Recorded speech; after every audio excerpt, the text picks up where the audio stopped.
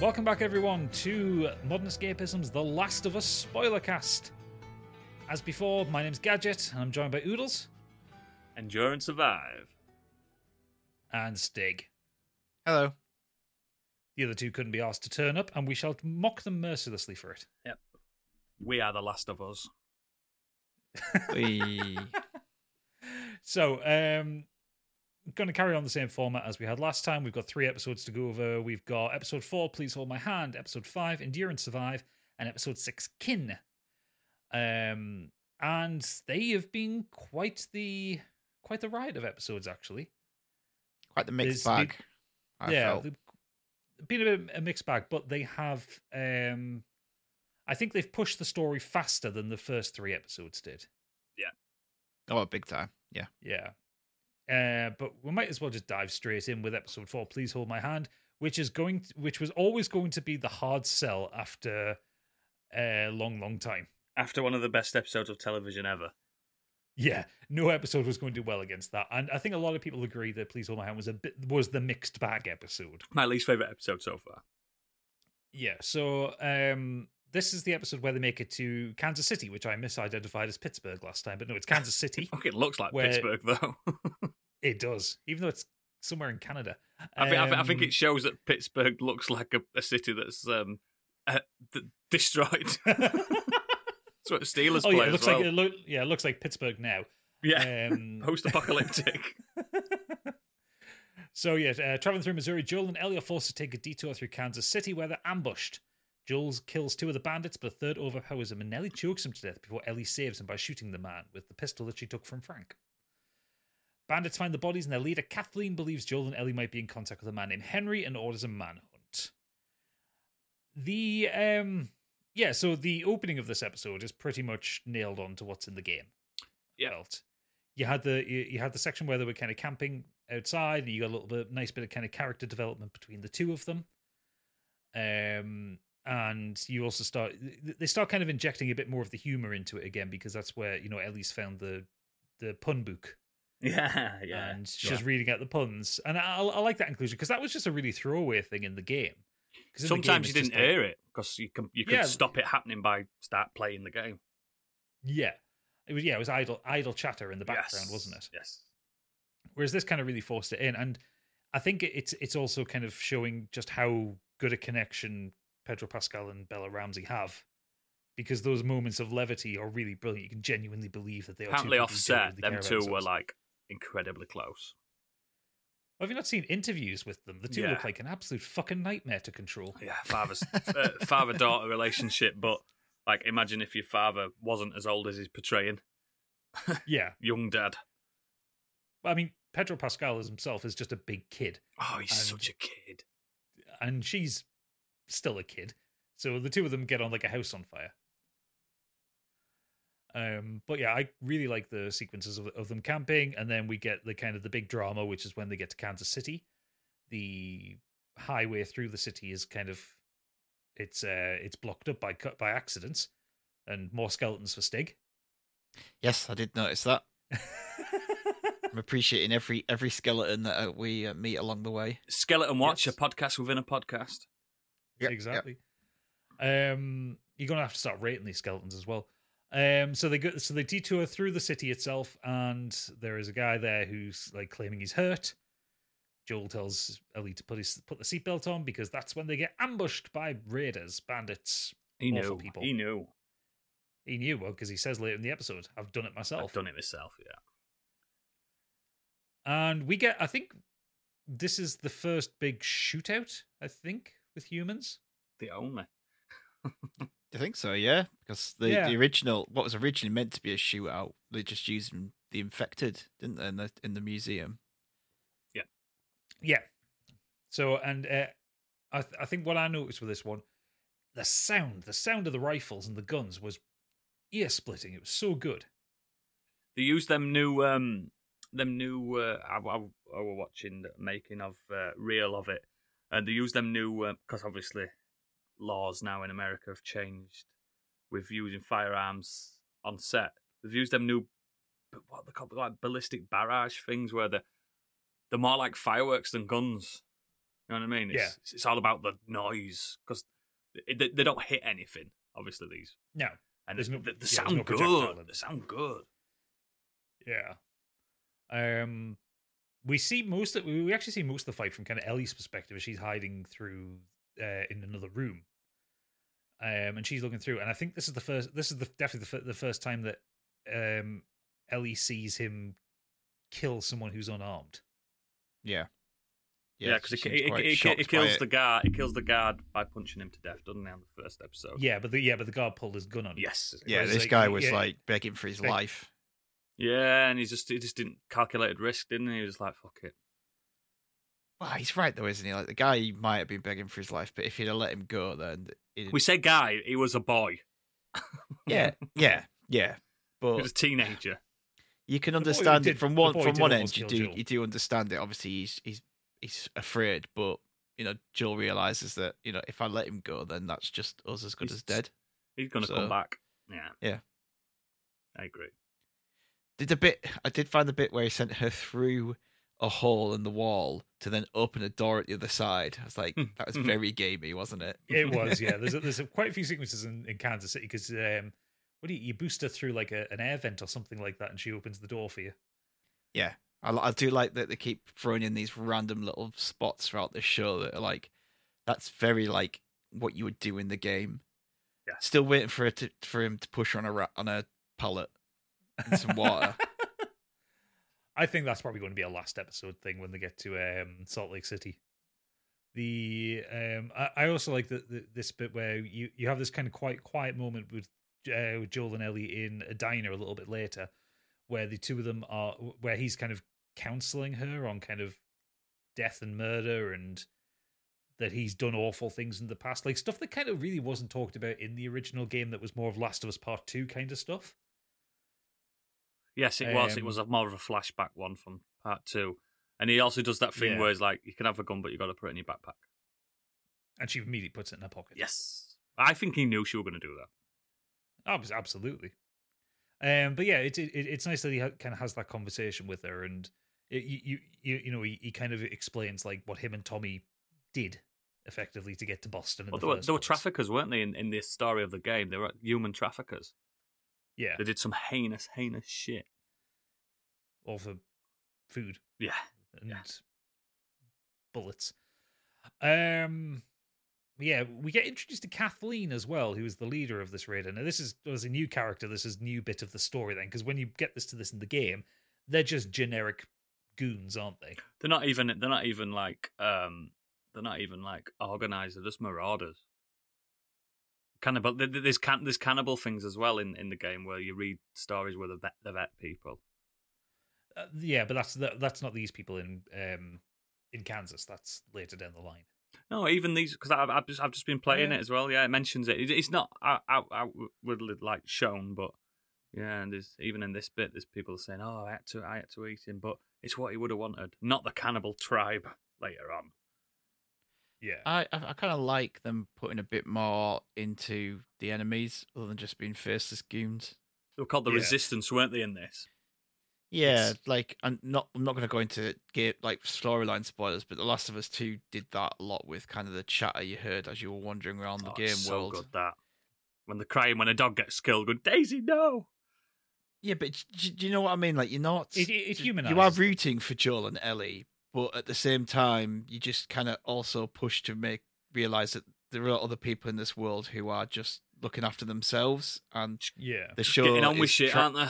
Yeah, they're trying not to make them just look like cannon fodder. Yeah. So, Kathleen, I thought she was played really well. She's played by Melanie Linsky, who, for the life of me, I thought she's familiar for the longest time. Turns out she was Rose in 2.5 Men. Yeah. Which I'd forgotten about. But, so, yeah, she's an original character created by Craig Mazin. And he said, just reading off Wikipedia here, Mazin compared Kathleen to Madame Defarge from Charles Dickens' Tale of Two Cities. I can see it. A revolutionary who becomes terroristic due to cruel circumstances, which allows the audience to empathise. Yeah. And she played that role really well because, and Pip pointed this out when we were watching it, she was fucking terrifying and she never once raised her voice. I don't think she was. She was like that. I think she was that cold, calm, calculated kind of scary. I think she was didn't terrifying. Find her scary. Yeah, I think she was personally. terrifying only in the way because she had like Jeffrey Pierce's character in the background and stuff with her, all these other men with her that respected her. And it turns out, obviously, we know why later on, but I think those people made her scary because she had an army behind her. Individually, I don't think she was scared. I don't think that doctor was scared of her. I think definitely in world, I think she was quite scary. I think she, or at the very least, people feared her enough to be wary of her. And I'm not sounding redactive or anything like that. I think it were almost comedic that how she spoke and stuff, and how she acted, and I don't know. It kind of threw me off a little bit. I was a bit like, oh, I didn't. Yeah, you're not the only one. Like I didn't feel like that, but I have like read musings from not that side of the internet. Yeah, it's nothing to do with the fact that she's a woman. Yeah, like people who are perfectly reasoned with their arguments on what they didn't enjoy about. Like if they had someone character with the caliber of like the lady who played Tess in charge of this, I'd be terrified. Do you get what I mean? I think there's two different types. She reminded me of, I don't know, like a nurse, a nasty matron at most, at best. Like, oh, she's a bit nasty. Maybe that's what they're going for, something a bit different than than the hardened bitch, for a better word. Yeah, Linsky herself said she wanted to play the character as soft-spoken and delicate to juxtapose the violence she's capable of. Because you get that scene where she's interrogating the doctor on the location of Sam and Henry, and then when she doesn't get an answer, she just pulls a gun and kills him. Yeah, well, she she's doesn't kill him then, does she? She goes and thinks about it. Then she comes back and kills him, which that I was like, oh, that's now. Then she is a bit more serious. I'm like, okay, but I still think the character like drew me out of it a little bit. I was like, this woman's nothing. I think the next episode she was portrayed better. Yes, I agree. I think it came across a lot better in the fifth episode when she spoke about her brother and stuff, and what she does with the people they've rounded up and stuff like that. Yeah, I agree. Which we'll get to in a minute. I think this was. I think some of this stuff kind of suffers with it. I think this has been the shortest episode so far because it's only 45 minutes. Yeah, the pace is rapid. Yeah. So the episode ends with Joel and Ellie climbing up to the 60th floor of a skyscraper. It's the Final Fantasy VII moment, isn't it? It is. I do like Joel's line. It says, "Is this as far as we're going? It's as far as my legs will take me." Yeah. I'm 35 years old, and there's no way I'd be able to get up 10 flights of stairs without needing a rest. No, let alone 60 something. Not a chance. It does make you wonder though, that because like in the game, like especially in this city in the game, there's no massive skyscrapers left, and I like that they've put it in. Like the big skyscraper in the game is the one you do really just out of the QZ in Boston, isn't it? Yeah. And in the game, you click a tutorial. It looks really big and to climb up, but in the game it takes seconds to get up. It's weird. Yeah, but you only go up to like the 5th floor or something. Something like that. Very high, the sequel does height a lot better. There's some frightening bits with height on the second game. Fucking hell. So they get up to this kind of office suite and they bed down for the night.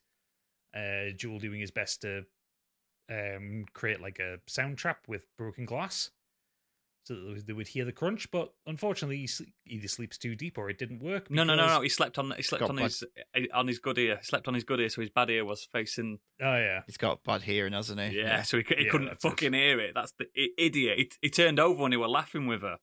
Yeah, he did have a little joke with her, didn't he? Yeah. He started to let he turned over the wrong side because he were comfortable. This is the moment he kind of lets his guard drop with her. Because he were too comfortable. Yeah. But yeah, so wakes up with a young boy pointing a pistol at his face, and that's where we end the episode. And that's where I went, that's Henry. In my head. Yeah, it's Sam, actually. Sam, sorry, yeah, that's Sam. In my head, I was like, that's Sam. That's the boy. Yeah. We knew that. Episode 4, it's been definitely the worst episode of the series. However, it's not bad. It's good. It's still a very good episode. Good. It's an 8 out of 10. 8 out of 10, man. Yeah. Well, but it was ranked never higher than long time, according to IMDb. Yeah. You see, he had significantly less gays in this one. That's probably why. Honestly, I'm just looking. I've got them up now, and I'm just like, how? Like, oh, come on. Still mad about that. Which is a shame because, as we say, it's one of the best episodes of TV ever created of anything. Anything. But we move swiftly on to a much chunkier episode. A much better episode. 5, Endure and Survive. Oh, this episode's good. Yeah. So this is the one where we get the full introduction to Henry and Sam. And they work together to escape the city using some underground tunnels that only Henry knows. And then shit kicks off in the suburbs massively. Mm-hmm. So we kind of start off. We have this kind of tense standoff with everybody, where it's like, I'm not going to shoot you, I'm not going to shoot you, I'm not going to shoot you, all that. Put your guns down. We do get a change here in that Sam is deaf, which he wasn't in the game, and they have a deaf actor playing him as well, which I like. Yes, they struggled to get a black kid who knew ALS, as well as the black version of ALS, because there's a different dialect to black ALS, and they struggle. And apparently ASL, you know what I mean? American Sign ALS Language. is Lou Gehrig's disease. They struggled to find one. Yeah, ASL. Did you say American Sign Language? Yeah, they wanted a black version of it, and only 4 people went for the role. And he's very good in it. Regardless, Mazin said, "How lucky were we to find an absolute incredible actor amongst just 4, because they expected to get hundreds of young kids coming in, but fucking hell." So it was Sam was played by Kayvon Montreal Woodward, and brilliant young actor, fantastic. I bought everything that kid did. I bought everything. So the kid is autistic, which we saw in the previous episode when they find Sam and Henry's hideout, and there was like kind of pictures of superheroes all over the walls. And most of the time, when kind of Sam isn't directly in a conversation, he's kind of sat drawing or he's sat kind of occupying himself, and he is quite traumatized by the things he's been through. We get a kind of a flashback to earlier days during, recenter days before Joel and Ellie had turned up, of them hiding out from Kathleen's horde. I really love the change. I love the rapport between Sam and Henry. Yeah. Henry played by Lamar Johnson. He's great as well. Really great. Because he's been in a few things. Yeah, he's a good character actor. He's been in quite a few things. I think the next step was what he was in. So we find out in this episode that the reason why they're being hunted, because it doesn't make sense that this Kathleen and her entire force would be hunting this one kid and his young charge. And it turns out that Henry in this, because it isn't explained in the game, I don't think. Makes no mention, no. Collaborators, they were collaborators with Fedra. Snitches get stitches. Yeah. End up in ditches. But he was doing it for the right reason. Yeah, because in this version of the story, Sam had leukemia. Yes, he needed so he medicine. was doing it to get the medicine. But when Kathleen's, so he basically ratted out and caused Kathleen's brother, who was the leader of the revolutionaries, to be captured and executed. Yes, so it's a revenge. It's a revenge. It's a big fat fucking revenge, and she's tearing apart Kansas City to find him. Even to the point where I forgot his name already. Tommy's voice actor in the game, big beard, handsome guy. He's saying Perry. Yep. He says we'll follow you, and he clearly doesn't want to put all these resources into this, but it's a respect thing, isn't it? I think they loved her brother so much because he started this resistance that they'll follow her into gates of hell. Do you know what I mean? Regardless. Yeah. It's almost like the need to be told what to do. Yes. We've lost our leader. Someone stepped up. Well, no one else did, so we'll just follow her. And whatever she wants. Yeah. Because he even says, doesn't he? He doesn't. She says now, and he's like now. Yeah. Like he doesn't want to do it there and then. Yeah. But like he's quite reluctant. Like you say, he's quite reluctant to. He's trying to be the voice of reason for her. I think this is where the scary part, the fear that she inspires comes, because we have a sequence where she's in her kind of childhood bedroom, and kind of reminiscing about her brother, and then she's saying like, "We will find them tonight, and we will do it," and yada yada yada. And he is scared of her in that moment. It's also very like, wow, that she's been in that city ever since childhood. I mean, that is her home. There's a bit more to it. A lot of Americans travel quite far and wide, don't they, from where they're born? But that is her childhood home, and she's being protective of the home and her brother's memory as well. So she gets way more complex in this, and I start liking her a lot. But we don't get much time to like her much longer. No. I think she's specifically designed to be unlikable, even if she is slightly sympathetic. One of the most heartbreaking scenes that we get, where they're escaping through the tunnels that are underneath Kansas City, they find this area where it looks like there had been a school or a creche or something where children had been playing. A home, wasn't it, really?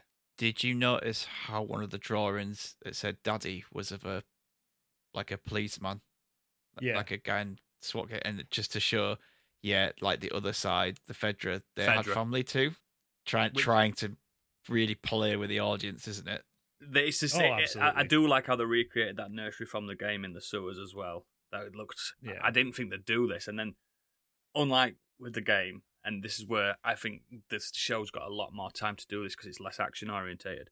They've got time to relax and speak, and I love this monologue and dialogue between Henry and Joel at this moment when they're sat at the table, and he tells him what he's done.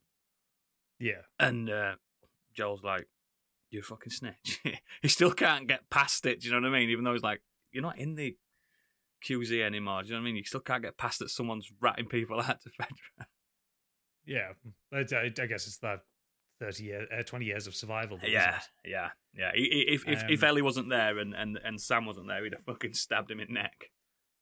Yeah, I like this moment though, because you get the opportunity for Sam and Ellie to be kids. Like they're playing with each other, they're giggling. Like it's this moment of kind of calmness. I love it that like he's teaching her sign language, and she's using the magic slate. I had one of them when I was a kid as well. I love magic slate so much, and because it makes so much sense that he's walking around the world with a magic slate, because it's unlimited uses in it. Pen and paper. Yeah. It'd run out. But yeah, and she's just completely ambivalent to the fact that he's got a disability. Do you know what I mean? She don't care. She's just getting on with it, and that's what I like about Bella Ramsey in this. She's just shows she's really good at playing a kid when she's not a kid. She's got that innocence to her as well as that potty mouth as well. I think it's really good how she's a completely different character when she's with Sam than when she's on her own with Joel. It's fantastic. I think it's great acting, and people moaning about her makes me sick. I mean, yeah, every episode she's just getting stronger as an actor. She's like, so good in this. The performance is incredible. She's such a big sister to him, and it's immediately. You know what I mean? It's so good. Yeah. So they leave the tunnels and they get out into the kind of the suburbs at night. We get a almost one-to-one recreation of an action sequence from the game. My least favorite sequence in the fucking game. I love the sniper rally in the game. I love it. Such a pain in the dick, this bit. It's it's at daytime in the game, and I think it actually works better at night in this. Yeah, absolutely, yeah. So I like the twist to this bit as well compared to the game. Yeah, so they happen upon a street, and that's kind of heading downhill, and at the very bottom of the hill there is this house. In the attic of the house there is a man with a sniper rifle, and he is taking pot shots at them. So Joel, ever the industrious one, sneaks around the side, gets in, kills the guy, and takes the rifle, just as Kathleen's people do. But don't miss on the most important like interaction here when he gets to there and he sees it's an old man, and he realizes why they've not been shot, because he's fucking terrible shot. And then that old man turns and looks at him, and Joel says, "Don't do it, because he knows that man's had enough. he don't care. He knows he's not going to win in a quick draw. But no. I think that old man wants to be killed, and Joel's like, please don't make me do it. He knows that's like suicide, isn't it? Please don't make me do it. And he just said that gun. I thought, fucking hell. Joel did not want to kill this man. But the man wanted to be killed. And I quite like it that it's humanizing Joel, because again, when you play a video game, you're carrying out several massacres throughout a game. And I quite like this, like showing the unwillingness of Joel to actually take a life. Yeah, it's like, come on, please, mate, come on, just okay, bang. Yeah, yeah. You can't. I love that. You definitely can't portray Joel in the TV show like he is in the game. People would just be like, "No, I don't like this man." This is what people said. People said it with the other Naughty Dog adaptation with Uncharted, and people were saying, but he hasn't killed 100 people before the puzzle. Do you know what I mean? How come Tom Holland hasn't murdered 500 people behind the ruins? Because he does in Uncharted, doesn't he? Very much he is so. A mass murderer, that Nathan Drake. Yeah, it's that old ludonarrative dissonance. Yes. And this shows you that in a real situation, I think it's more than one reason. Like, 1, don't want to waste bullets. 2, I don't want to kill you, an old man. 3, you would have never hit us anyway because you're a shit shot. 4, just fuck off and die somewhere else on your own. But I think that little 30 seconds, I think that's beautiful. So, Kathleen's people are heading down in a convoy. Joel picks up the sniper rifle, starts shooting at the big truck that's coming with "Run" written on its cowcatcher, which I quite liked. Yeah. He said that on the. He says it on the game. There's cars blocking the street. She's like, well, ram them out the way. What are you there for? Yeah, I did like that.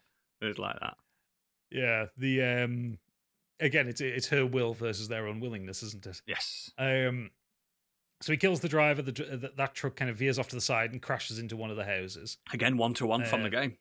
Yep. The militia spew out, and basically we get a bit of a Mexican standoff where Kathleen is basically trapped Ellie, Sam, and Henry behind a car, and Joel is hiding up in the attic. And we get the big speech. We get the villain monologuing kind of moment. When she says, "Kids die every day." Yeah. Oh, that's heartless. That's evil. That's evil. It's like, let the girl go. It says, oh no, her and a friend were complicit in killing the other guys. Yeah, kids die every day is. I've already seen T-shirts on Etsy that say that. You know what I mean? It's like, fucking. You're a special kind of fucked up if you buy that T-shirt. Yeah, it's harsh, isn't it? It's an harsh quote, but fucking hell, it's one of those things that's like... She's cold. Yeah, that's what it is. She's cold. Her revenge is so hot that she doesn't care what her words are saying. No. She's just... But then we get my favourite sequence in this entire series so far. Really? Because just as they're about to get the kids, the camera pans over to the truck that crashed into the house that then starts to sink. Which we did have forewarning on the episode before, didn't we? We do, yeah, we did. So when Kathleen and Perry were looking into one of the buildings where they were hunting for Sam and Henry, there was a sinkhole. They see this thing in the basement. There's kind of the ground undulating slightly, a kind of grumbling noise. And it seems that they're not willing to do anything about that because Henry did the revenge. Henry did mention that Fedra weren't all bad because they drove them all underground. Yes. Well, the thing is, when you have a big explosion over something that's underground, the ground can kind of sink. Oh, yeah. The truck sinks down, and a full horde of infected come out. And the camera is low to the ground as if you're looking under a car at this happening. And it's the most terrifying sight of all of these infected pouring out from this. And that's why they did it at night. The speed of the way they come out is terrifying. Oh, the runners are ridiculous. I thought it was excellent the way that they came out. And it's not CGI. No, they're all human. They're it's all real actors. Yeah, they're all. Yeah. That's probably why. That's probably what makes it more effective as well. Again, is that it having it in with practical makeup and real people just means that there's no risk of it looking a bit off. No jilting, even the little CGI. girl clicker was real. It's just a real little girl. Yeah, and that was even more terrifying because how many times do you see kids being zombies or infected. Not really. Never. Other than like a couple of times in, and we get two in this episode in The Walking Dead. Like, it's genuinely, you never see it, do you? I've watched every single episode of The Walking Dead, and I can't recall if I've seen a child zombie. Yeah. I don't think there is. Once. Maybe early seasons. Season when it 2, good. Sophia's in the bar. Oh yeah. Frank Darabont seasons, you mean? The good ones. When it were good. Yeah. Season 2 was fucking gosh. Anyway, we're not talking about that. No, we're talking about the. How did everyone like the change up when how they introduced the bloater?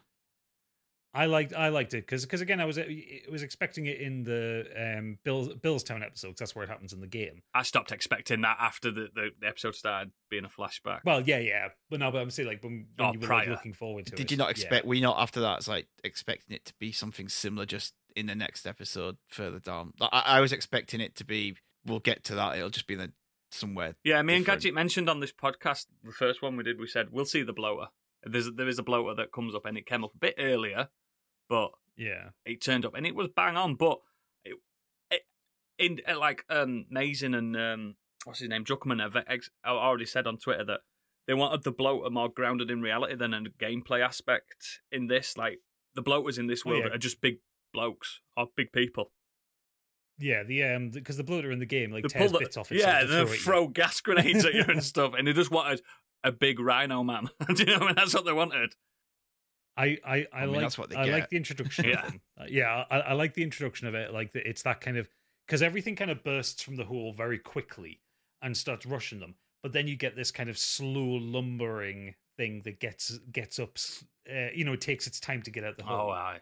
And you get a full view of it, and then it sprints, and you're just like, "Oh shit!" It was a full and like shit Perry's trying to shoot it with his machine gun, and it's just popping polyps. It's like accrued an armor, hasn't it, of cordyceps? Yeah, it's fucking wild. Which I mean, again, that's how it is in the game. You have to break through its armor. You have to break through it, damage it. Yeah, so good. And then it rips his head off like a packet of crisps. Because it does that kill from the game pulls where his jaw up. Something, doesn't it? Yeah, grabs his top jaw and pulls back. But thankfully, the camera is far enough away. Yeah. That was a mixture of practical effects and some CGI. That's mental. So there actually was a guy in that suit just tearing there's loads through of pictures people. of him. There's loads of pictures of him just stood next to Bella Ramsey. Yeah, he's 6'6" stuntman, and he worked on Game of Thrones as well. Yeah, there was a TikTok going around where that big bloater guy, the actor, and Bella Ramsey went to Starbucks dressed up, and he just turned up. I'll find it again and send it. It was so fucking good. HBO's TikTok is on fire lately. I'm telling you, it's so good. Yeah, we get so when the bloater arrives, that's when the big shout of "fucking run" happens, and they start to run away. But Kathleen corners them. Vengeance. At the end. Vengeance. You get the vengeance. And it's the little girl clicker that gets her. Oh, she gets her. Honestly, I didn't see it coming. I didn't see that it was going to be the little girl clicker getting her. I thought she'd kill Sam there. It's ironic, isn't it? After a whole kids die every day. Yeah, and then a kid kills her. Gets perfect. Kid. Yeah. It's Shakespearean. It's perfect. Love it. You know the town they're in as well. They built all that. Yeah, the cul-de-sac. Yeah, they did. Yeah. Yeah, because reading that they couldn't find a suitable street to do it on to dress up. Can we destroy your street, please? Built it. I'd have let them do it. They built it near Vancouver or something like that. Yeah. Yeah. Well, I mean, there's probably plenty of like rundown neighborhoods and places in America they could have filmed it on, but they just couldn't find one that worked right. Yeah. Well, there was where they had Bill's house in episode 3. That was a real place. Yes, that was. They just built some fascias of houses there. Yeah. Oh god. But yeah, so they escape from the. Did you think the episode would end there? I did. I had a feeling it would, but I didn't see the time. I didn't see the time when I was watching it. I mean, it would have been a fine place to leave it had the next sequence not had to happen. If we were going to be with Sam and Henry for a bit longer, but we see them in a rundown motel, where they're just kind of hiding out and chilling out, having a bit of bite to eat, and just connecting with each other. You see Joel and Henry are kind of getting on better, and Joel gives the, if you're traveling to Wyoming, why don't you come? He opens up, come with us. Yeah, and we get the most heartbreaking scene of the episode where Sam and Ellie are talking in the next room about the comic books, and then Sam asks about monsters, and then reveals he's been. The thing is, it's so slowly because he's using the magic slate again. And he's like, "Are you scared?" And she's like, "Of course, I'm always scared." And he's like, "You don't look scared," but and then it's like, "What do you think happens?" and stuff like that. And then she shows her bite, and then he's like, it shows him his, does something like that. It's so fucking. Yeah. And she does that thing where she's like, "I know." She cuts the sen, and that's the hope as well, isn't it? Yeah, she tries to kind of give him hope. I'd have loved that to have worked. Yeah, in a way, she wants to give herself hope and hope that this is right. But I'd forgotten what happened to these. Really? To these two. Yep. This is one to one with the game. This bit, isn't it? I know, but I'd completely forgotten what happened with with the characters. So it was all kind of new to me again because I genuinely couldn't remember what happened. Wow. Oh, that must have been such a shock. And it's that Sam asks Ellie if she'll stay awake with him. Of course, she says yes, which is just fucking heartbreaking. Yeah. She wakes up. She's obviously sat by his bed all night. Wakes up in a chair, sees Sam sitting by himself on the bed. Gives him a tap on the shoulder, and he's turned, and he turns around and he attacks her. Do you know what's so good about that? Right? He's deaf. Yeah. So he didn't hear it when she got up and said. Do you know what I mean? And it shows that this is what frightens me a little bit. There's still the human inside the cordyceps. You know what I mean? There's still the essence of that person there. Like, being infected doesn't cure your hearing. You know what I mean? You're still deaf. I think that's fucking... Well, yeah. I think there's something to that. There's a bit more to it. Like, it's like, yeah, there is something still of humanity inside. Because they keep asking, are you still... is it still part of you? Are you still in there? Are you still in there? And that's like, yeah, he was kind of still in there, obviously, because he was still deaf. The thought of being still in there consciously, it's but frightening. Not being able to do anything because this entity has taken over you and controlling you, but you can see and understand everything going on around you. That's the idea that could be happening. Is so scary and terrifying. The thing is, though, like, if she'd have got up and just walked into the living room and not disturbed him, sat there, he wouldn't have moved because he's deaf. He's moving by instinct. The only instinct he's got is sight at that moment in time. You know what I mean? So yeah, it could have been sat there for fucking hours. That's wild. So they fall into the main room as she's trying to get Sam off her, and Henry picks up Joel's gun, shoots Henry dead. Shoots Sam dead, and then turns the gun on himself. The thing is, right, that moment, I'm sorry, but I have to... These moments really touched me, and this moment really made me cry. Like, he shoots him out of instinct to save a kid from being killed by a monster, and then he clicks on what he's just done, and he's like, oh, fuck it. Sure. And it doesn't say it's like, it's your fault or something like that, and then bang. I don't think he says anything. He says my fault. It's my fault. That's it. And then he just goes bang, and God, he's got nothing left to live for, has he? He's got nothing. That were his purpose. I generally said to Kate, I was like, I'd probably do the same. What have I got? Yeah. Like, he even shot at the floor to stop Joel from stopping him, but then his instincts kicked in when she started screaming more. Like, he still wanted to save a kid, but unfortunately, we're saving a kid from his kid brother. You know what I mean? Yeah. It's heartbreaking, man. It's fucking brilliant, though. And I think this is also most impactful as well when you get to see the camera pans to Ellie, because this is the first traumatic death that she's seen in this series, and she makes the first traumatic death as a character. She does a little whelp, doesn't she? She's like, yeah, it's proper good. So they bury the bodies, which we never saw in the game, did we? We just skipped. Don't see that in the game. To the next season. And Ellie writes sorry on the. I thought it was going to say endure and survive. I think she didn't want to put that in there because he didn't survive. No, but it was kind of. I think she's saying I'm sorry that my blood didn't work. Yeah, it was, but that's just what I thought she put because it was like that was a moment between them. But yeah, like obviously I'm sorry works just as well Yeah. But again, the show literally built up 2 characters and killed them off within an episode and made you care about it. It's incredible writing to do that. All in the spam of what in total, like less than 2 hours. Just over an hour. Yeah, it was just over an hour that episode. Fucking hell! It's just all that story at the beginning, because I think you spend the first maybe like 15, 20 minutes just with them two and that guy in the loft, and then when he goes, it's just them two, isn't it?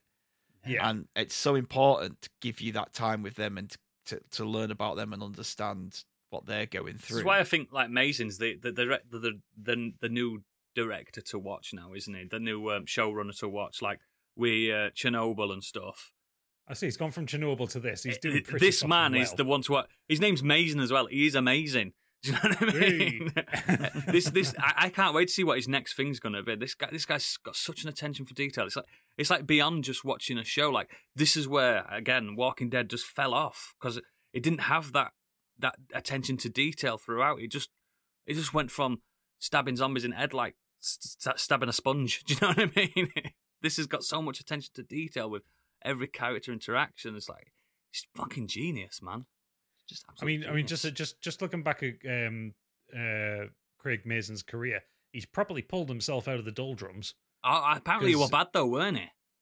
Originally, well, so his first film was Rocket Man. Then he did Senseless. Then he wrote Scary Movie 3 and 4 and Superhero Movie. Wrote The Hangover Part 2 and Part 3.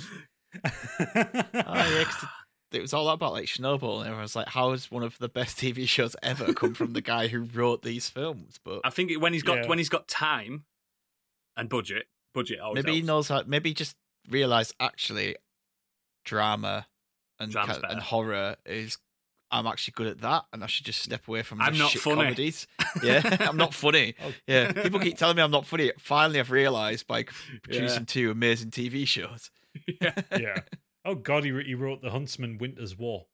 That's not as bad as you think. That that's not as bad as you think. That film. It's still the prequel to Snow White and the Huntsman. Oh, it's shite, but it's not as bad as you think. But yeah, he is really. He's the one to watch. He's pulled himself up, and I hope he sticks with TV and leaves films. Leave him. TV's better than movies. He's the writer for Borderlands and Pirates of the Caribbean 6. See, because of that, I'm more interested. But yeah, his TV credits are only Chernobyl. He wrote 1 episode of Mythic Quest and now The Last of Us. And you love Mythic Quest, don't you? I do, yes. Exactly. But yeah, so that kind of gives us the end of episode 5. A heavy episode, lots of action, lots of drama, lots of tears. And then we get to this week's episode, Kin. So this one is the big skip ahead. 3 months after Henry and Sam's deaths, Joel and Ellie reach Jackson, Wyoming, where Joel is reunited with Tommy. So this episode starts in the winter, so it is following the seasons that the game follows, sort of. But we're about the same point in the... We get to winter about the same point as we do. It wasn't winter in the game when they went to the dam. No, true. It was end of autumn, wasn't it? Yes. We're not far off. They've just skipped gameplay, basically. They've skipped gameplay. Yeah. I like this opening where they happen upon this old the natives American couple. Yeah. She's really so good, and that guy, he's in everything. He's such a bit part character actor. He's in Graham Greene. Yeah, he's in loads of stuff. He's in one of the Twilight films. He's in loads of stuff as this like sassy, stoic Native American guy. He's brilliant at what he does. Oh yeah, he's got a ridiculous IMDb. Oh yeah, every time you see him, you go, there he is, and he's always great in it. Such a good bit part character actor. So yeah, Marlon and Florence, who were people who lived on the land before everything went to shit in 2003. They haven't moved, mate. They haven't moved. They warned them. They warned Joel and Ellie not to cross a certain river because that means death. The river of death. Yes, and to avoid places where people are, because where people are is where infected are, which seems redundant given everything they've been through. But yes, that is pretty much the case. But yeah, they are still on the quest to find Tommy. She steals a rabbit from him. Yeah, she steals a rabbit. He goes, put that back. She goes, no. I love we it. get a lot more. We get a lot more character development between Joel and Ellie. Joel has his first little panic attack moment as well, which is alluded to later. Yeah, I had to correct someone on Twitter, like, oh my god, they're making Joel have heart problems. I'm like, it's not. That's a panic attack. Obviously, you've never had anxiety or panic attacks in your life. That is a perfect representation of a panic attack. They do feel like heart attacks to some people. They do to me. Yeah. We get our first little HBO blooper as well in this one. Yep. Oh. Which is so when you're getting those when they're heading towards a bridge, and you get the kind of the wide helicopter shots of the snowy landscape. On one of the shots in the bottom left hand corner on the riverbank, you can see the crew. Oh, that explains this TikTok I just watched about that very shot. But instead of crew, it's the orcs running to Isengard. Take it. That explains that so fucking thoroughly. Like, right. Because I know Weta Workshop worked on this program, and I was like, I don't understand why but they're in the bottom corner and these dogs are running going, looks like meat's back on the menu, boys. Fucking love TikTok.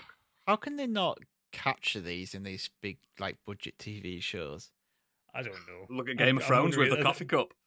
Well, I'm wondering at this point, is it just an Easter egg? Yes, I reckon it is, mate. I reckon leave it in. Let the nerds what they find could it. say, what they could say, just come out now and go, no, that's people following them. Yeah. And you could get away with that. Yeah. You could just say, no, that's people following them. Well done. Well, did you not know that this is a documentary? That's a documentary crew. No, I don't think you can see equipment with them. I'm not sure you see people. It could just be anybody. People. So they could turn around and go, that's the people from the town following them, and well done you for spotting it. Yeah, that could be the Rohirrim, couldn't it? Because the riders of Rohirrim come and capture them, don't they? It's a joke. So terrible joke. It was cut that out. No, you're not. We get a really nice sequence between Joel and Ellie where Ellie's just adamant that she wants to learn to hunt. So we get a really fantastic little shot where Joel has set up a target for her. That's later on, isn't it? Rifle. That's later on, isn't it? No, it's in this opening sequence. They do it again though later. They do it again at the end. That's it. Yeah, they do it again because it says like loser or something on it. Asshole. Yeah, that's near the end of the episode, isn't it? That bit. Oh, so it is. Yeah, sorry, I'm getting turned around. Because he gets Tommy's gun, and it's a better rifle. No. Yes. Yeah, the beginning part. This is where they kind of bivouac down in a cave. Yeah, they do that. They do that rotating shift, but he didn't want her to do the rotating shift, but she still did it anyway. No. And she went, no. I was good. I mean, it happened. It worked. And he's like, yeah, it's true. Because he's deaf as a post, that man. Yep.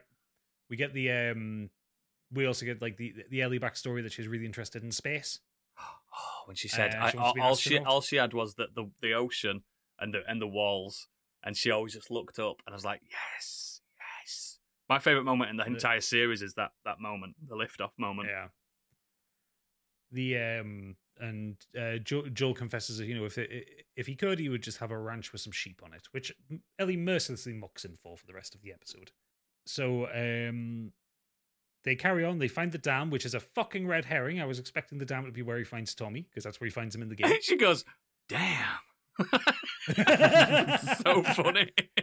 Which she does in the game as well. I know she does, but I still think it's funny. She goes, damn. And he's like... It's perfect 14-year-old humor, isn't it? I just think, every time I see a dam now, which is not very often, I'm still going to do it. It's a pure joke. Pure one-worded joke. They're a little further on from the dam. They are then surrounded by people on horseback. And we get into the Wyoming-Mexican standoff. Oh, the thing with the dog had me fucking... shitting myself. Yeah. I was shitting myself. So it's how do how do we know you're not infected? Yada, yada, yada. Here we've got this dog that'll smell any infection on you. Oh. It goes up to Joel and gives him a sniff. And then they send it to Ellie. And it is the tensest sequence. Do you know, I will think... the camera is focused on Joel all the way through. Yeah, and never his looks face. at Ellie. His face. But you know what? I think this is a red herring. I don't think that dog could smell the infected. I think they would have seen if anyone starts getting antsy and... Oh, I'm infected. Because how can you train a dog to sniff infection on somebody? They could be sniffing anything. You can train a dog to sniff cancer. I know you can do that, but I just don't think. I think they were making it up because it should have sniffed it on her. Because the detectives picked her up. Unless it's different. Unless it's different for scent. Well, the detector things are supposed to be an instant blood test. Yeah, it's a blood test. So yeah, I don't know. I still think it was a bit of a red herring. I think they were just testing waters with that dog. They'll probably do it on everyone. Yeah. And if someone goes and starts legging it, they know they're infected. Yes. Who knows? But Ellie passed the test. The dog licks her. The tension is broken by the sound of her giggling, which is a nice tension breaker. Even I went like that, literally. Prop. I went fuck. So good. So good. And then we get to a Last of Us 2 thing where we get to Jackson. Yeah, because she says, he goes, I'm looking for my brother, and then the woman turns up, and then, what's your name? And he says, Joel. Then you get the gallops. Good shot, that. Joel. That's as the new show is now called. And we're calling your wife. Yeah. Joel on HBO. Yeah. Are we watching Joel tonight? I mean, I think most women in the world are saying that. I think most men are saying that. Look at him on that horse. There was a bit in this when I'm watching it with the wife, and do you know when he's leaning up against the post later on? She went, yeah. She went, I went, what? She went, nothing. I went, you wish you were that post, don't you? I'm sick of this. Everyone loves Pedro Pascal like he's some kind of god. He is a god, to be fair. Yeah, true. I must admit, I am starting to get a little bit tired of the thirst edits on TikTok. He is, though, isn't he? He's great, isn't he? True. So Jackson, Wyoming. It is a commune of 300 people. They have kind of got electricity going from the dam. They've got running water, sewerage. Because that is something I noticed when they got to the dam. It was running. It's running. It was operating. And I thought, huh? So yeah, Metal Gear. He didn't like her calling them communists. So communists. We are communists. And he was just like, yeah, a man that had been in the American army that explicitly trained to hate commies. He's just going, oh no, I am a communist. Yeah.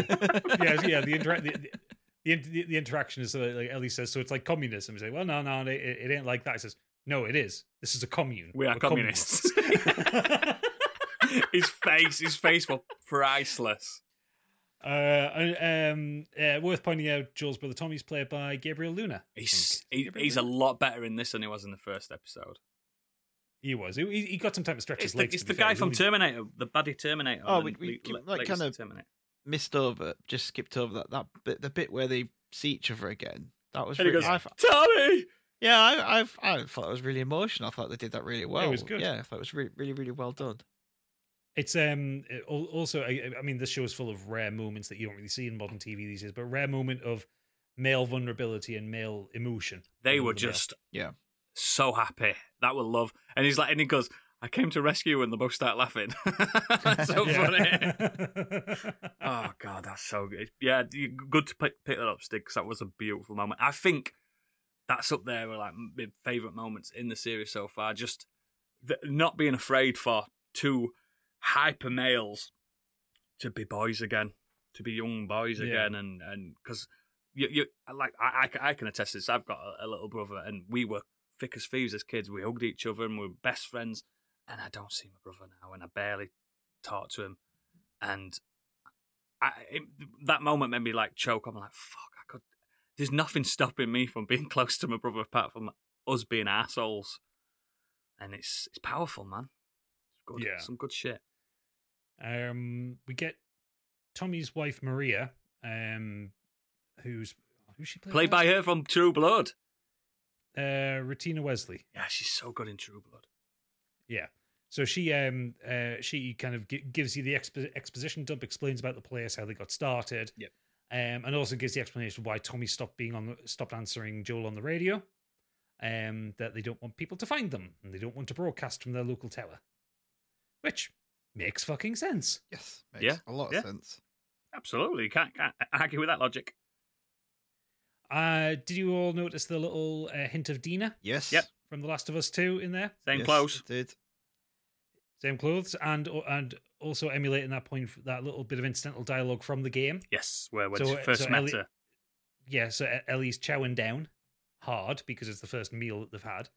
And there is a sequence early on in The Last of Us 2 where she talks about the first time she saw her at the commune, saying, "Who's this? I saw this and thought this. Who's this skinny girl stealing all the beef jerky?" Yep. Posted in our Discord earlier. Very good little nod to the game and to the dialogue in the game. This is the first time I've seen on Twitter, of all places, where no one's moaning about Maria being a black woman instead. You know what I mean? I was like, whoa, because she's really good as Maria, and there's no difference to what race she is and stuff like that. Yeah. I expected it as soon as I saw the change. I was like, here it comes. But no, I think she was perfect as Maria. I like this version of Maria because in the game she's very abrasive. She's almost like an antagonist. Yeah, she seems like a baddie. But in this, she's more like just someone that wants to get by. Yeah. And so Maria takes Ellie aside so Joel and Tommy can catch up, and she gets her out, gets her a nice hot shower, gives her some new clothes, and even in a move that I really enjoyed, a moon cup. Yeah, it's good to see. I had to be explained of what a moon cup was, but I got adequately explained by my wife in great detail and depth, and now I'm an expert on moon cups. Yes. But just this is two moments where we've basically seen like it's realism. For women surviving. Well, it's different for women surviving in a situation like this because of that extra biological function they have that we don't. Yeah, which is such an important part of womanhood in general. Yes, and that is a solution as opposed to, as we mentioned last time, tampons which go off. Yeah, and I've been assured that they can be reused once cleaned. Yeah. You boil them and reuse them. Oh, I had a lesson that day, guys. I had a lesson.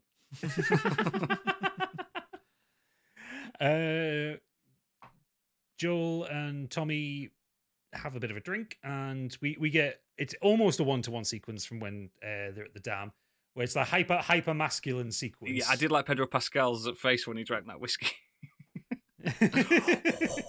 Do you know what I mean? Like, yes, because I can imagine if you'd gone this long, Gadget, without your precious whiskey, you'd be like that as well. Good whiskey as well, Gentleman Jack. Very with real whiskey. ice as well. So the they get the argument. Yeah, this is the hypermasculine moment of the game. Yeah. I think it's word for word. I'm pretty sure I've read. It's not word for word. There's changes obviously to do with the pregnancy because that never happened. Okay, but like that wasn't a thing in the game. Majority of it is meant to be. Yeah, like Maria never got pregnant in the games. So there you go. But yeah, very very well put together sequence, and that gets kind of resolved later, where we see Joel in a workshop. While the rest of the town is having... Actually, no, Joel walks out and he sees a girl with kind of big, wiry, curly hair like Sarah's. Did you notice I think that girl helped his panic attack rather than... I think she caused it. I don't know. It looked like he was coming out having a panic attack. And then he started focusing on her and daydreaming. Knowing full well it can't be his daughter, but he was like thinking... That would be my daughter now as an adult, and I could be a granddad at this age. And I think that kind of got him out of the panic attack in a way. But that's how I read it. He sees that girl? Yeah. I just read it as he saw someone that looked like his daughter. She looked about the same age to me. Just looked like a... No, she was an adult. She was definitely an adult. So because she had a kid. She had a kid. I felt like he were thinking, she'd be this age now. And she looks like she's got the same frizzy hair. And... I could be a granddad by this point. Because at this point, Sarah will be 34. Yeah, I just think it calmed him down personally because his panic attack stopped after that woman walked off. I really... I'll have to watch it again to really get a sense of that. See that moment for me, I read that as that was the panic attack. That caused the panic attack, or at least it enhanced it. Mm-hmm. And that's where he made the decision that Tommy should take... that was definitely the point where he did make that decision, yeah. Because he's like, I am breaking down. I can't run anymore. I'm deaf as a post. He hasn't even got good shoes. Do you know what I mean? He couldn't even fix his own shoes, could he? That's the problem. He just felt like he couldn't take the sole off. He felt like a lesser man. Yeah, it was Yeah. good. Fucking powerful, man. I think Pedro Pascal in this episode, that's his fucking. It's where he's super acting in this episode. Oh yeah, where you get that next sequence between. Oh, so God. most of the town watching a film, but Joel is in a workshop trying to resole his boots and failing miserably. Yep. Tommy interrupts him, and Joel breaks down. Yep. Explains that Ellie's immune, that he doesn't feel like he can keep her safe, that he's having panic attacks, that he's not as strong as he used to be, all this kind of thing. And the level of acting from Pedro Pascal here is off the fucking charts. I've never seen him like this. I'm worried for him. I know. You just I've never seen him this vulnerable in stuff like, certainly don't get it in Mandalorian. No, because he's got his fucking helmet on. But or in Narcos, or in fucking what's it called? The fucking Game of Thrones. No, the Golden Circle. What's it called? Kingsman 2. Yeah, Kingsman 2. No, I don't think he would have got away with crying in that one. No, I just think this is one of his finest hours. Yes. So Tommy reluctantly agrees to take Ellie to the University of Colorado, which is where they believe the Fireflies are. He tells Tommy everything, doesn't he? He does. Mm. Ellie overhears all this and storms off. Yep. As is expected. And then we get the one-to-one recreation of the hardest scene to watch in the game. For me, anyway. Which is the bedroom scene, which the bedroom is 100 one-to-one recreated from that homestead that they find. Yeah, it's just a different place, isn't it? That's all. Yeah, maybe that was it then. The one that's the. That is 100%. What? Apart from like 2 lines, I think, but yeah, it's all one-to-one. They changed. What line is it? There's some. They basically brought forward when she mentioned Sarah. Yes, yeah. He says one more word, something like that, doesn't it? And in the game, it's slightly different. Yeah. So earlier on, Elliot found a memorial to 2 children, one of which was Maria's child that had died early on in the pandemic, and the other one was Sarah, Tommy's niece. Did you notice that the date was the day after that it kicked off because she died after midnight? Oh, it's fucking clever. And so that's when Ellie learns about Sarah, because obviously Joel has not said anything about Sarah up to this point. We get this really fucking overwrought emotional scene where Joel is basically saying, "I'm done. I can't do this anymore." Mm. And Ellie saying, "Don't compare me to Sarah." And she's like adamant she doesn't want to leave Joel because she says she says like, "Don't you think I'll be worse because I'll be more scared with someone else?" And she's such a child at that point, and it's so vulnerable. Yeah, like at this point, she's been with him 5 months ish. Yeah, this is 3 months after like those events, so she must have been with him for about 4 or 5 months at least. At that point, yeah, she's built up that trust. He's the only one that she's been with. That almost father figure type relationship. But then he says, starting to blossom. He says the heartbreaking thing, like, I'm not your dad. Oh. It's I ain't your daddy. Yeah, I ain't your daddy. You sure as hell aren't my daughter. Yeah. Joel, man, that rookie mistake. That's heartbreaking. I think it's really well performed by them both in this show. But thing is, he's probably going to hear this now. I think Troy Baker does it better in the game. That monologue. I think he plays it better and he holds it better. But now I've mentioned Troy Baker's name, he's going to hear this somehow through the internet and come at me. He's already putting his hat. He's already putting his best hats on to come and find you. He's going to come and get me and go, thanks for that. Yeah, I mean, Troy Baker is brilliant as Joel, so it's no. Oh, I'm not. I think Troy Baker is better in that little scene. And I don't know if you've played the remake of it. Fucking the lip quivering and stuff. I've seen a video of it. I think the Troy Baker performance is angrier. It is. Whereas the Pedro Pascal performance is more heartbroken. So he's trying not to cry. The Troy Baker like monologue is more when you like Harry and the Hendersons and Old Yeller, when you've got to tell the dog to go away or the Bigfoot to fuck off. It's that. Yeah. Like, get away! I don't want to see you anymore. It was that kind of thing. Like, remember Harry and the Ensigns, how it's so sad when he has to send him off. Oh, it's so sad. And it's that kind of, but yeah, Pedro plays it as in like, and as we get to see, he does want to go with her, but he knows he can't. Because in the game, it works out differently that Tommy doesn't agree to take her, does he? That's the difference. So he has to take her anyway, if you remember. No, yeah. Well, no, Tommy does agree to take her. Does he change his mind? Does he change his mind same then? I can't remember. I can't remember how he changed his mind in the game, but definitely both agreed to take him in both the game and the TV show. Yeah, maybe so. So after this argument, Joel goes to bed and he dreams of Sarah, or nightmares of Sarah, or remembers Sarah. He has a moment. Christmas, aren't they? The Christmas tree. Yeah. The next morning, Ellie meets Tommy and stomps over to the stables, where Joel is already there. He does that amazing thing when he says, "You've got a choice," and she just throws back at him. Yeah, she goes, "Let's go, let's go." Yeah, I thought it would be fair to give you a choice. You can go with me or Tommy. It just throws the bag at him. Get on the horse. and I bet deep down Tommy's like, "Oh, thank God, Maria's not going to fucking kill me. She's not going to kill me."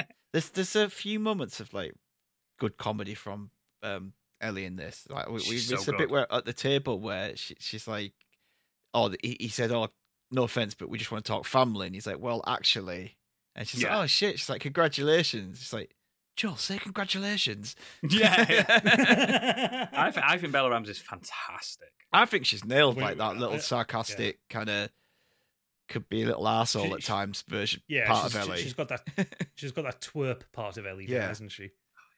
The I love it when she spots like Dinas like staring at her across it. What the fuck are you looking at? Do you know what she reminds me? She reminds me of like she's a bit of a dork, but she don't realise she's a dork. Do you know what I mean? It's like she's a dork with spunk. She's proper like Yeah, like actually the previous episode kind of perfectly shows that when they're in the.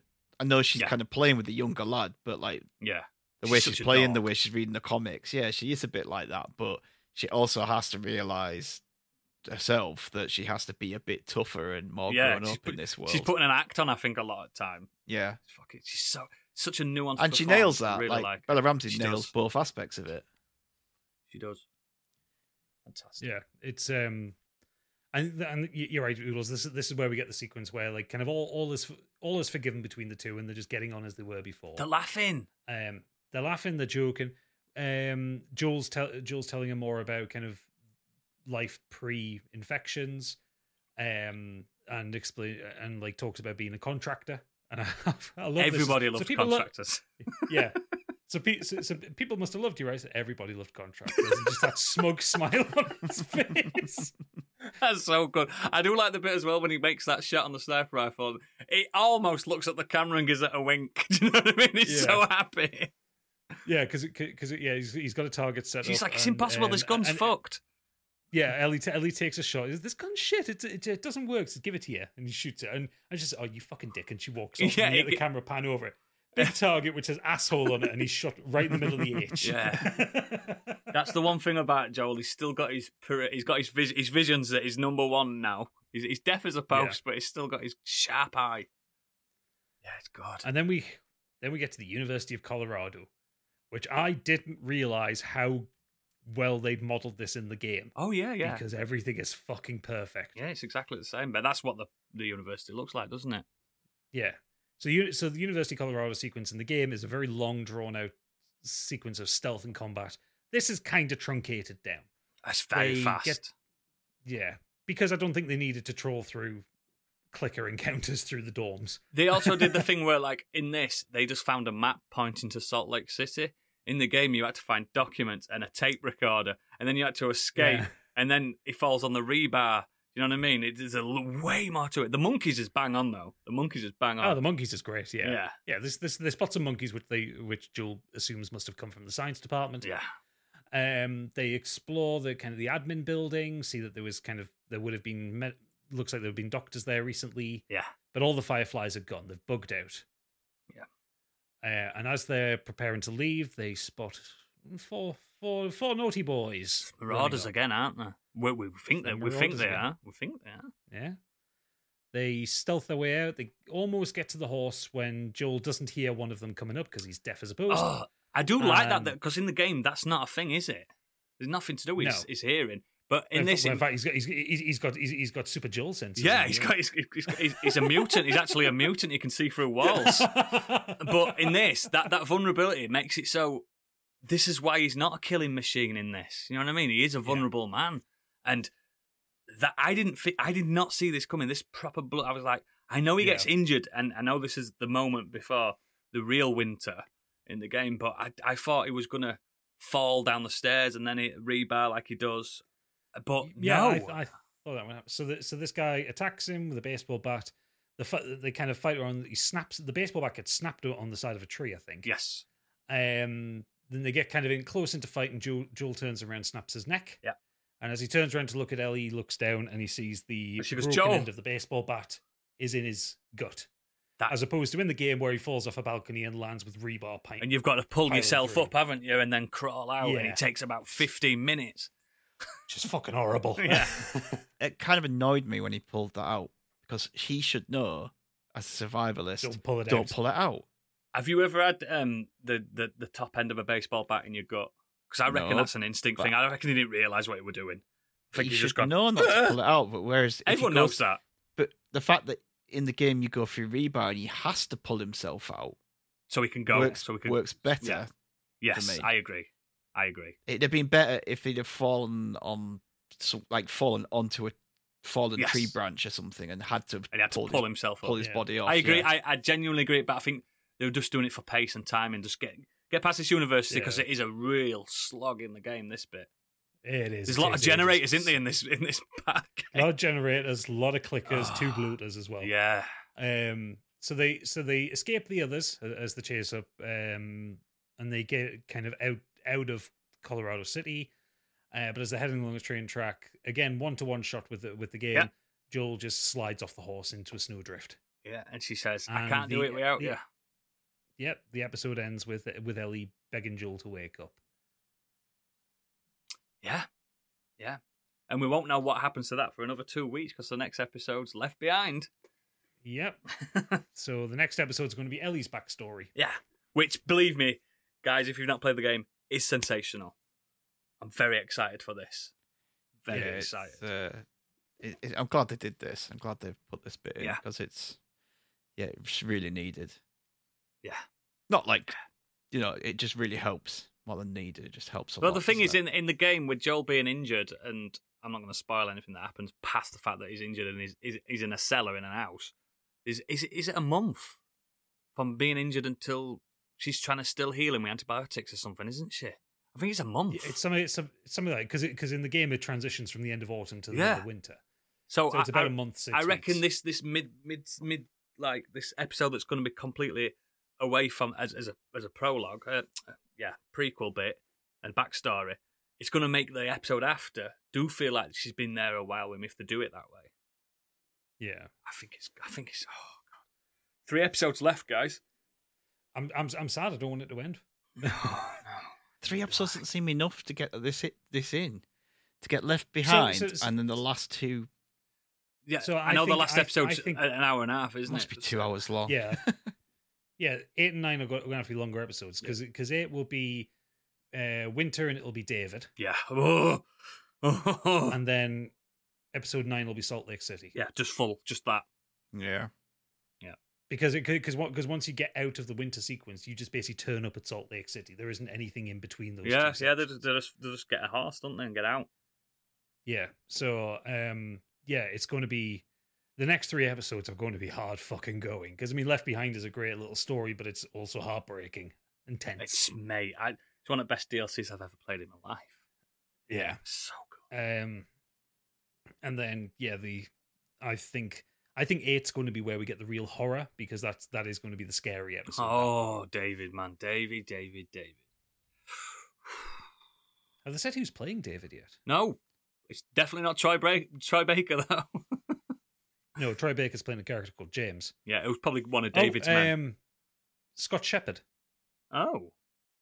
I've only seen that episode one. Every other episode we've discussed, I've seen them twice. I've only seen that episode once, and I really, really enjoyed it though. It's my second favourite episode of the season. Oh yeah, definitely. Yeah, it was very good. It's the highest rated one on IMDb. And not a single infected in that episode. You're right. There's not. I think they've done really well with like limiting the amount of infected you see. Like because everyone keeps saying, well, obviously your normal kind of nutcase on Twitter keep calling it a zombie show. It's like, but there hasn't been a single zombie in the whole series. There's been 6 episodes. There's only been 3 episodes with infected in. The thing is, right, this shows the power of these characters where it's a post-apocalyptic take and it's about the characters. Everything else is just in the periphery. It's just, you treat the infected like weather. Do you know what I mean? They're just a force of nature. That's it. They're obstacles. They're not. It's not the be-all, end-all. I think also having them arrive sporadically as well kind of increases the impact that the infected make. They did enough with that clicker episode. They did enough. That's enough. And with the end of Endure. That's enough fright for you to know this is a serious thing. You know what I mean? You don't need to see it but the full episode, not a single infected on it, and it shows you that. It shows you. It also gives you that scale of how big America is. You know, they can go months without seeing them infected. Oh yeah, of course. Like I don't even think in the game it talks about what the rest of the world got like, does it? Like this did with India. We don't know. Jakarta, yeah. We don't know what rest of the world's going to be like. But America being so huge, it's probably the same with Russia as well. There'll be parts of Siberia where you wouldn't see an infected ever. Yeah, it's just one of them things. It's great. Well, that's the thing. As far as the game's concerned, it's just America that's affected like this. I think it doesn't make any supposition towards. It doesn't do anything, does it? It doesn't mention it. But because they would have no way of finding out. Exactly. They can't hardly having transatlantic flights, are they? No, they're not. No. They did have helicopters in the first episode of this, though. Yeah, but Joel's not going to like hop out of the QZ in Boston to fly over to France for his summer holidays or something. Is I reckon Ryanair would still be running. Ryanair will be running at the heat death of the universe. Yeah, still, because the owner won't let them shut down. Yes, it'll still be running. You'd still be giving infected discounts just to fill the flights up. Yeah, infected class in the back of the plane, sealed off. Okay, so we've gone through these 3 episodes. Any more thoughts on them? I just think I was really like on a high from episode 3. Episode 4 brought me back down again. Episode 5 and 6 just made me secure, thinking, this is not going to fall off a cliff now in the next 3 episodes. No, I don't see it either. Not. I think 4 was probably the lowest point, and even that wasn't a bad episode. I can tell you now. Oh, it wasn't a bad episode. Following on from episode 3, just kind of had a tough. I can tell you now, it's right what the internet's saying. Where the other TV shows at the Emmys need to start being scared because this is winning it all. This is going to clean up for the fucking Emmys, man. Jesus, the amount of times they'll get to so much shite, won't they? Yeah, the amount of times they've got shit wrong. Yeah.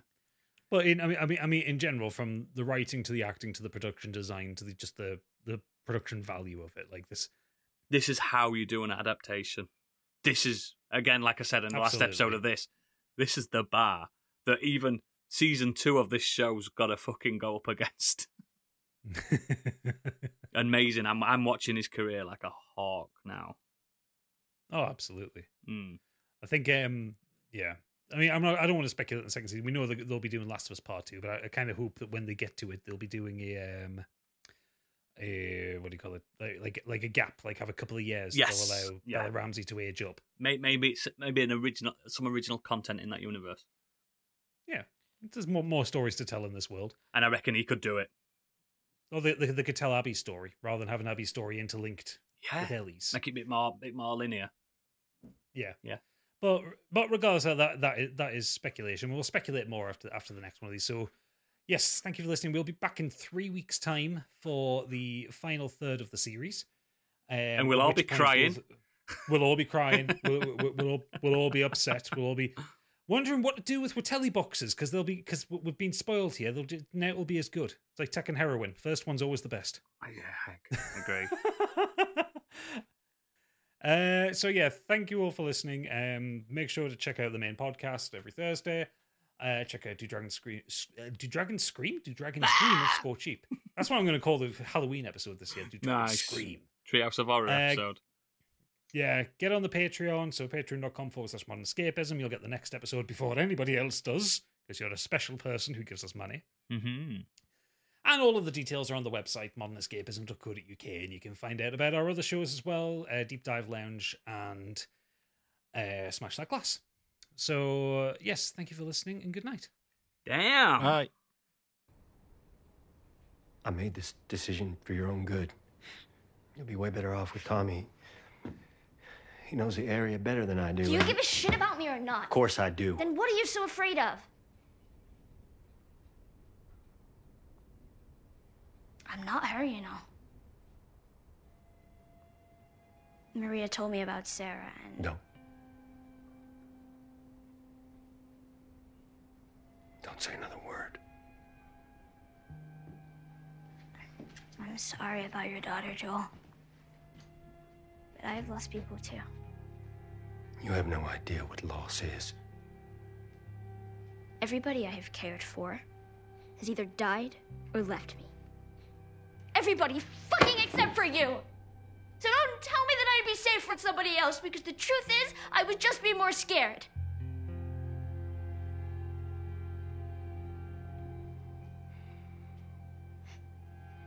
You're right. You're not my daughter. And I sure as hell ain't your dad. Now come dawn, we're going our separate ways.